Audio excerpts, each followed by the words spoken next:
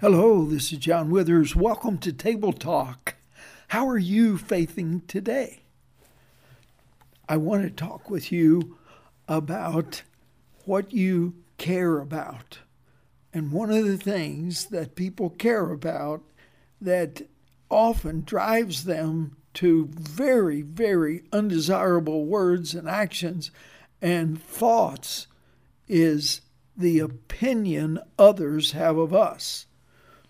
And the reality is this: only one opinion matters. It's not yours or any other person's opinion about you that really matters, but there is one that does. I want to read Paul's testimony from 1 Corinthians chapter 4 about the opinions that people have of us. And here was his take on the matter. He said, "As for me, it matters very little how I might be evaluated by you or by any human authority. I don't even trust my own judgment on this point. My conscience is clear, but that doesn't prove I'm right. It is the Lord himself who will examine me and decide. So don't make judgments about anyone ahead of time, before the Lord returns. For he will bring out our darkest secrets into the light and will reveal our private motives. Then God will give to each one whatever praise is due." Wow, what a great testimony from the Apostle Paul, which helps me and hopefully helps you to recognize that what other people think about us or our own evaluations of ourselves can be very, very incorrect. Therefore, we need to start judging what the ultimate evaluation could be and would be about us, because it's the only one that counts. So, back to the point, only one opinion of you matters, and that's the Lord's opinion. And what I love is Paul saying that his own evaluation could be very flawed. I don't even trust my own judgment, he says. He said, my conscience is clear, but that doesn't prove I'm right.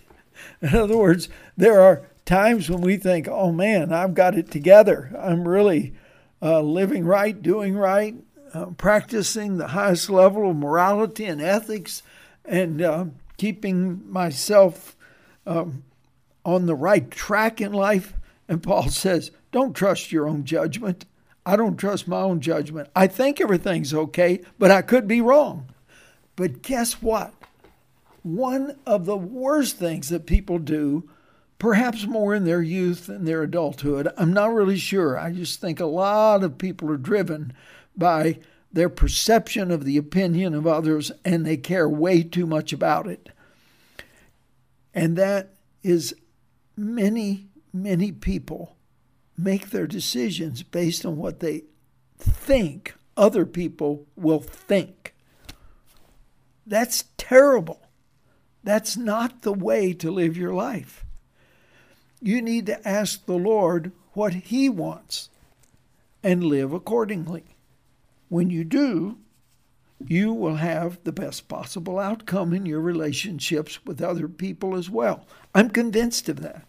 I believe the people admired the most are the people who are their own person, who are not driven by the latest fad, whether it's clothing or hairstyle or any other thing, but they are motivated by love.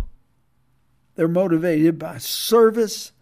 They're motivated by seeking with all their heart to do right. And undergirding this motivation is an embracing of God's grace and mercy for the issues of life that we're not handling well or doing well.